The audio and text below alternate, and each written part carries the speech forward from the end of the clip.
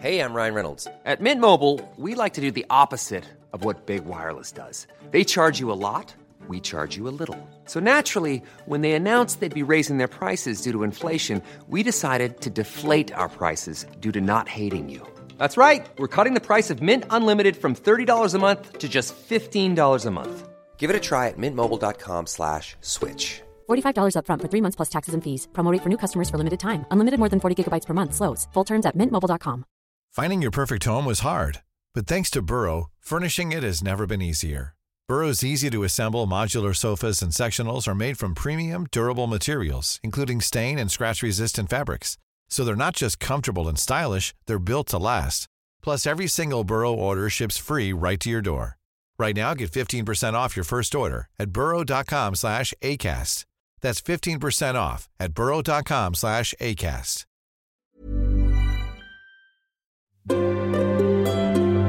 The Guardian.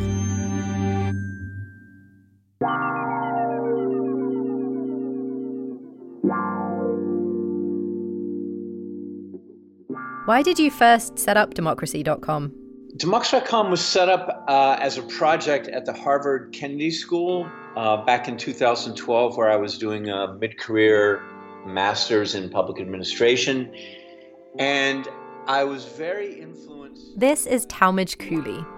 Up until earlier this year, he ran the website Democracy.com.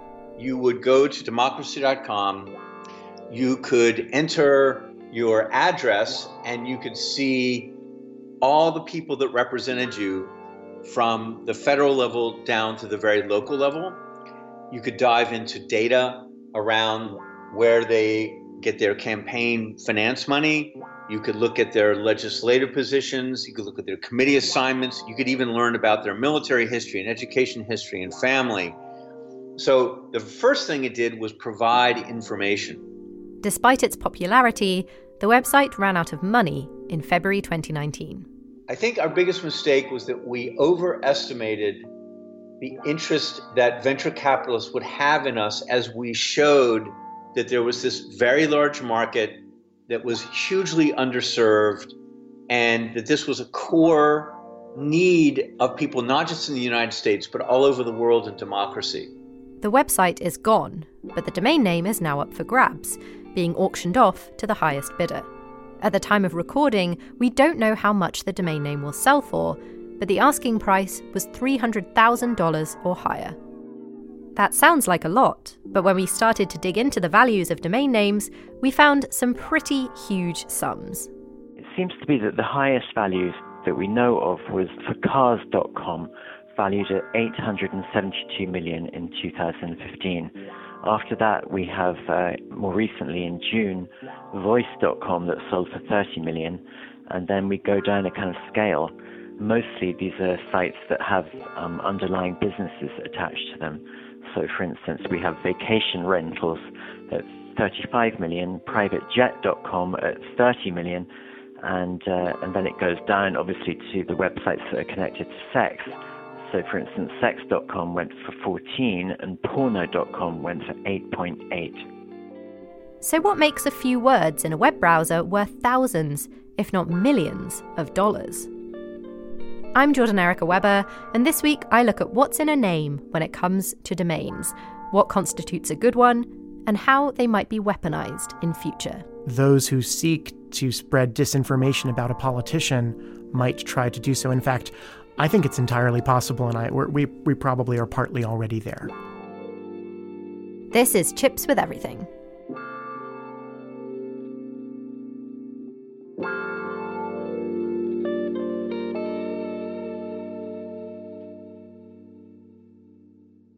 My name is Edward Helmore. I'm a reporter with The Guardian in New York. And when did you come across this story about the sale of Democracy.com? I was contacted by a friend of mine who was helping Talmage Cooley, who is promoting the sale of Democracy.com. Before Democracy.com was used as a safe place for people to engage in political discourse, the domain was registered in the mid-1990s by Intraactive, an online business in Washington, D.C. that reportedly claimed the name on behalf of the Democratic National Committee. The DNC never used it, and eventually a man named John Carriere bought it. He was an early investor in domain names, but he had hoped to use this domain to spread democracy. Eventually, Carriere decided to sell because he didn't have the time to focus on this lofty goal.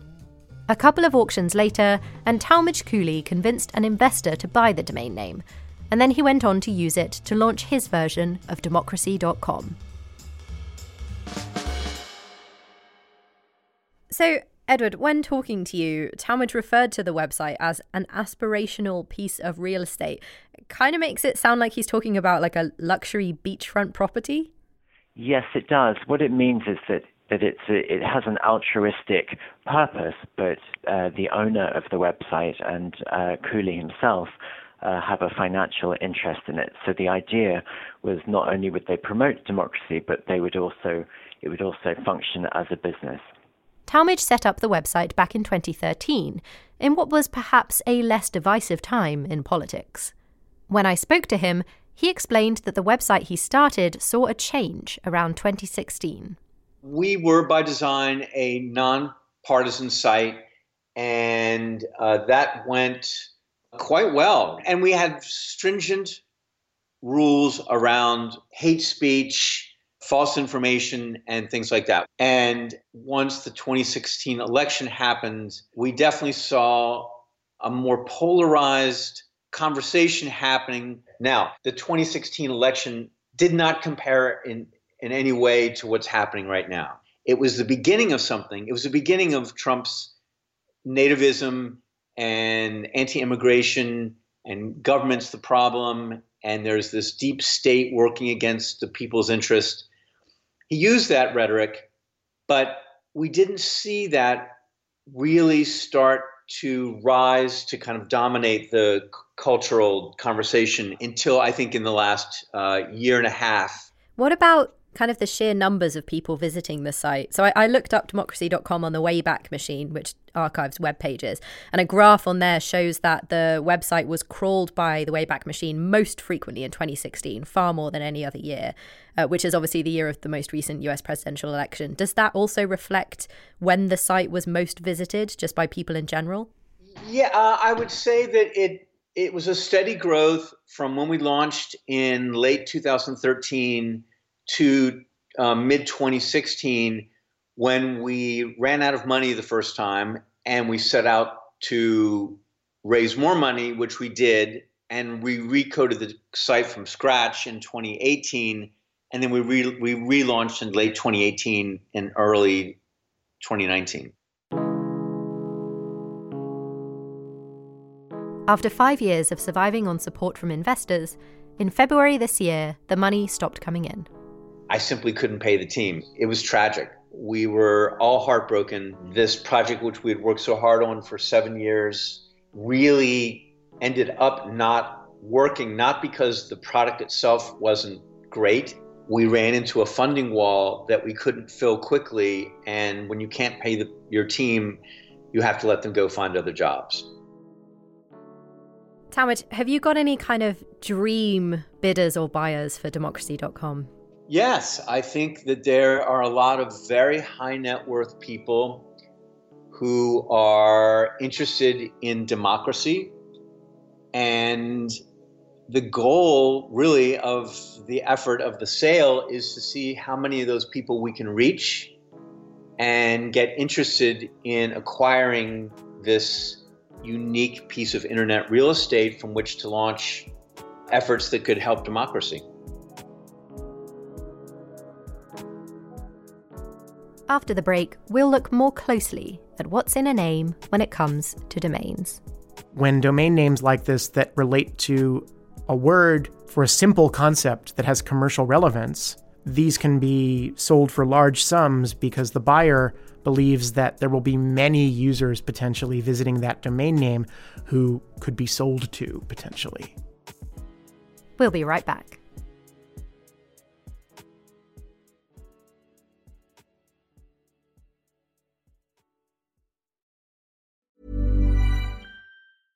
Introducing Wondersuite from Bluehost.com.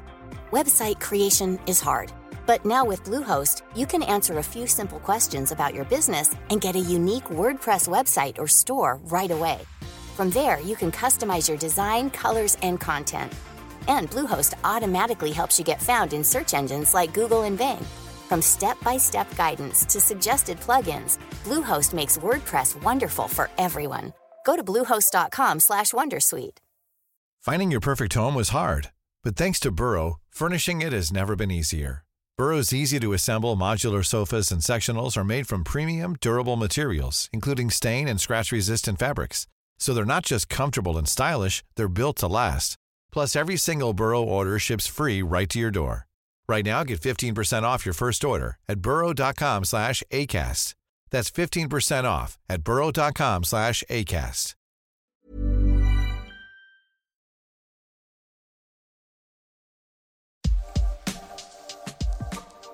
Welcome back to Tips with Everything. I'm Jordan Erica Webber. This week, we're looking into domain names and why something so seemingly mundane can sell for millions of dollars. Before the break, we heard about the auction with the domain name democracy.com on the bidding table. But how does a clump of words become so valuable? I'm Brad Karp. I'm a professor of computer systems and networks at UCL's Department of Computer Science. Producer Danielle spoke to Brad recently and started off with a simple question. What is a domain name? So in the internet, the computer's attached to the internet, and that's whether we're talking about somebody's mobile or laptop or a server in a data center. They're all, by some means, attached to the internet. And the way that you identify which computer you want to talk to is with a numerical address, which is called an IP address. This is the Internet Protocol, the format of messages between different computers on the internet. So that address is a number, and it would be very inconvenient, that's probably an understatement, if when you wanted to, say, go to The Guardian's website, if you had to somehow remember a number that corresponded to The Guardian and then type that into your browser, that wouldn't be very workable for pretty much anyone. So instead of typing a series of numbers into a browser, we enter words, which, if input correctly, bring us to the website we want to visit. One thing you might notice about this is that domain names are hierarchical. So we went from sort of greatest scope to progressively narrower scopes as we went from right to left. In the domain name system hierarchy, there are multiple levels. Top-level domains, or TLDs for short, include those you might see the most often. .com, .net, .org, .edu, .mil, and .gov. The very first registered domain name was a .com. The very first .com domain to be registered was Symbolics.com, which was registered March 15th, 1985. And Symbolics was a company that made a particular kind of computer, which was called a Lisp machine. It was an interesting design for a computer in the 80s. Brad questions whether Symbolics knew the potential for domain names when they registered theirs. There was awareness that the internet was important. Early on, the internet was often used for researchers and scientists to communicate with one another rather than for commerce. And in this era, in 1985, there weren't online stores. There wasn't really commerce happening over the internet at all in 1985, pretty much. So when Symbolics registered this domain name, I don't know what was in the head of the person who did it. Maybe they thought someday we're going to sell these things over the internet. But it's probably much more likely that the management of Symbolics thought that as a sort of technology-oriented company, they wanted to have a domain name and be on the internet so that they could exchange information with other technologists and researchers. And maybe there might have even been an aspect of the internet seemed like it was going to be important technologically, and we should have a stake in the ground here. We should be part of the internet, so let's register a domain name for our company. If you, like me, have your own website, you will have registered a domain name for yourself. It can be a long process. Nowadays, when you want to register a domain name, there are a lot of private companies that you can go to that are called registrars. And when you go to one of these private companies, you typically pay a fee, often per year, You have to find a name that isn't already registered by someone else, provide some information about payment and your own identity. Then you can register that domain name with the registrar. The registrar, in turn, tells an entity known as a registry. A registry is responsible for tracking all of the names possibly registered by multiple registrars in the same top-level domain, because all this information needs to eventually get aggregated into one place. One of the biggest hurdles is coming up with a name that hasn't been registered before. In 2013, it was reported that the world has run out of four-letter .com names. To make that clear, that means every possible combination of four-letter options out there, 456,976 in total, had already been taken 6 years ago. Putting that barrier aside, Brad gave some general tips for coming up with a quote-unquote good domain name. If we had to state it in the simplest terms, you want something that's easy to remember, distinct from other names, domain names that sound like they have negative connotations. If you're trying to sell a product, might not go down very well with a potential customer. But also, if you already have some name associated with your company, either a trademark on a product or the name of the company itself, it might be very natural to want to have one of those names be in your domain name so that people who already have an association with your, in some sense, brand or product, if they type into their browser what they think ought to be the domain name for something that they already know about, that they indeed are taken to a website that's related to that thing. Of course, even when you do find a name you like, there's still the potential that someone might try to steal it. There are fail-safes in place, however. Long before the internet, there was this notion, which is sort of interesting, you could say it's analogous to domain names in a way, that certain names are valuable in and of themselves. If you go to the trouble of creating a product and associating a name with that product, then other companies should not be able to use the name that you have invested hard work and money into promoting and perhaps associating with a very good product. For domain names, there are dispute resolution mechanisms that exist, some of which don't technically fall under the province of law, like not courts of law. So there's a United Nations body, WIPO, the World Intellectual Property Organization, that has a role in adjudicating disputes where, for example, a company that holds a trademark finds that somebody not associated with the company has registered a domain name with that trademark. And then they can go to the WIPO and say, this is the evidence that we own this trademark. This is the domain name that has been registered. This is the information about who registered it.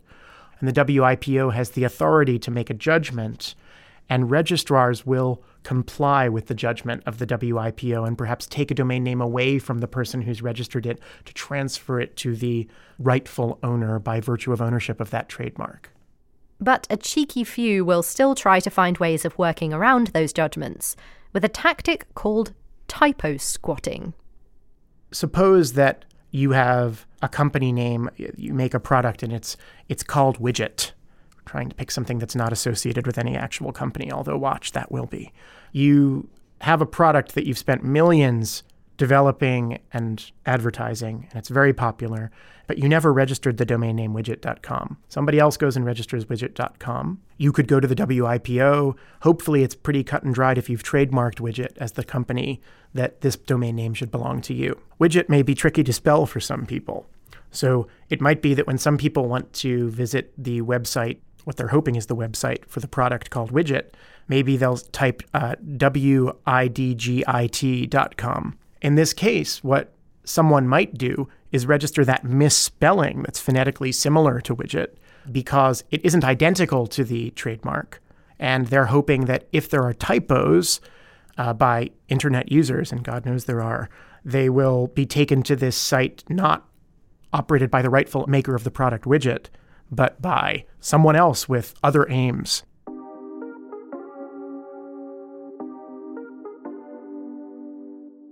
Earlier, we heard from Edward Helmore, who told us about Cars.com, the four-letter domain name that sold for $872 million in 2015. Brad thinks that sometimes there's just something inherently valuable about the words you use. There are certain ideas or concepts that are represented by a single word that have commercial relevance, where products are sold that fall under the umbrella of this word. Certainly many cars are sold, a lot of insurance is sold. And so it might be very natural for a web user to sit down at their browser and type in, just on a lark, insurance.com, just thinking, I know I need to buy some insurance. It seems quite likely that there'll be an insurance company at that domain name. Why don't I type that in? And so when domain names like this that relate to a word for a simple concept that has commercial relevance, these can be sold for large sums because the buyer believes that there will be many users potentially visiting that domain name who could be sold to potentially. We still see the occasional domain name sell for millions, but these days the average price tag has fallen. One reason is that people who start companies who don't have named products yet don't want to play this game. They don't want to pick a name that is a word in some language, or at least in a widely used language, that might be squatted on already, that someone will try to sell them for a large sum of money. That's, in some sense, almost a dead weight loss. You just spend a huge sum on this domain name. And what they've realized, I think, is that a non-word that is relatively short and memorable and auspicious sounding can serve just as well as a word. But it's much harder for squatters to predict the non-word. There seems to be a very large number of non-words that could be memorable. And so one strategy for people starting companies is to name their company with a non-word that no one has registered yet. In fact, as you're naming your company, you go and check, has anybody registered this word yet? Just simply to avoid having to pay someone a large sum for that name. And I would say that that is probably reducing demand to some extent. Another thing that's happened is that the same word can actually be created as a different domain name now. And what do I mean by that? In the last few years, ICANN, the organization that manages the internet's domain namespace, has created new top-level domains beyond the old .com, .net, .org, and the country code top-level domain names, like .biz, in some cases, even ones like .boston, top-level domain names that are associated with a place. And what happens when they create these new top-level domains is all of the domain names under that top-level domain name suffix can use words that were previously used in .com. And I think part of the intent of creating these new top-level domain names was to democratize things a little bit, reduce the frenzied competitions for, well, both speculation or real use purchases, precious real estate in .com. They sort of created more real estate under different top-level domain names that could use the same word under a different top-level domain name. Unfortunately, like many things that exist on the web, domain names can be used in unscrupulous ways. Sometimes political candidates register domain names. They may use a website to distribute information about their platform, about their plans as a politician. Vote for me and I will do these things. As we've seen the rise of disinformation campaigns via various electronic means, it's possible that domain names might be one means by which those who seek to spread disinformation about a politician might try to do so. In fact, you could imagine typo squatting around a politician's name or around a political party's name, trying to spread false information about the plans of a politician that way. So we're heading for weaponized domain names? I think it's entirely possible, and we probably are partly already there.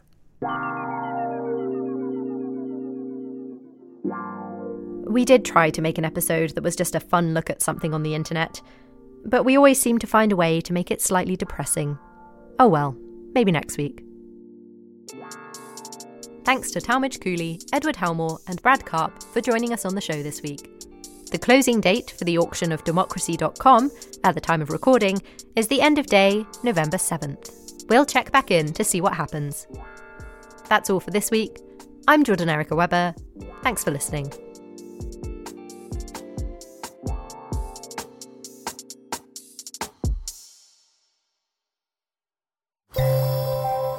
For more great podcasts from The Guardian, just go to theguardian.com/podcasts.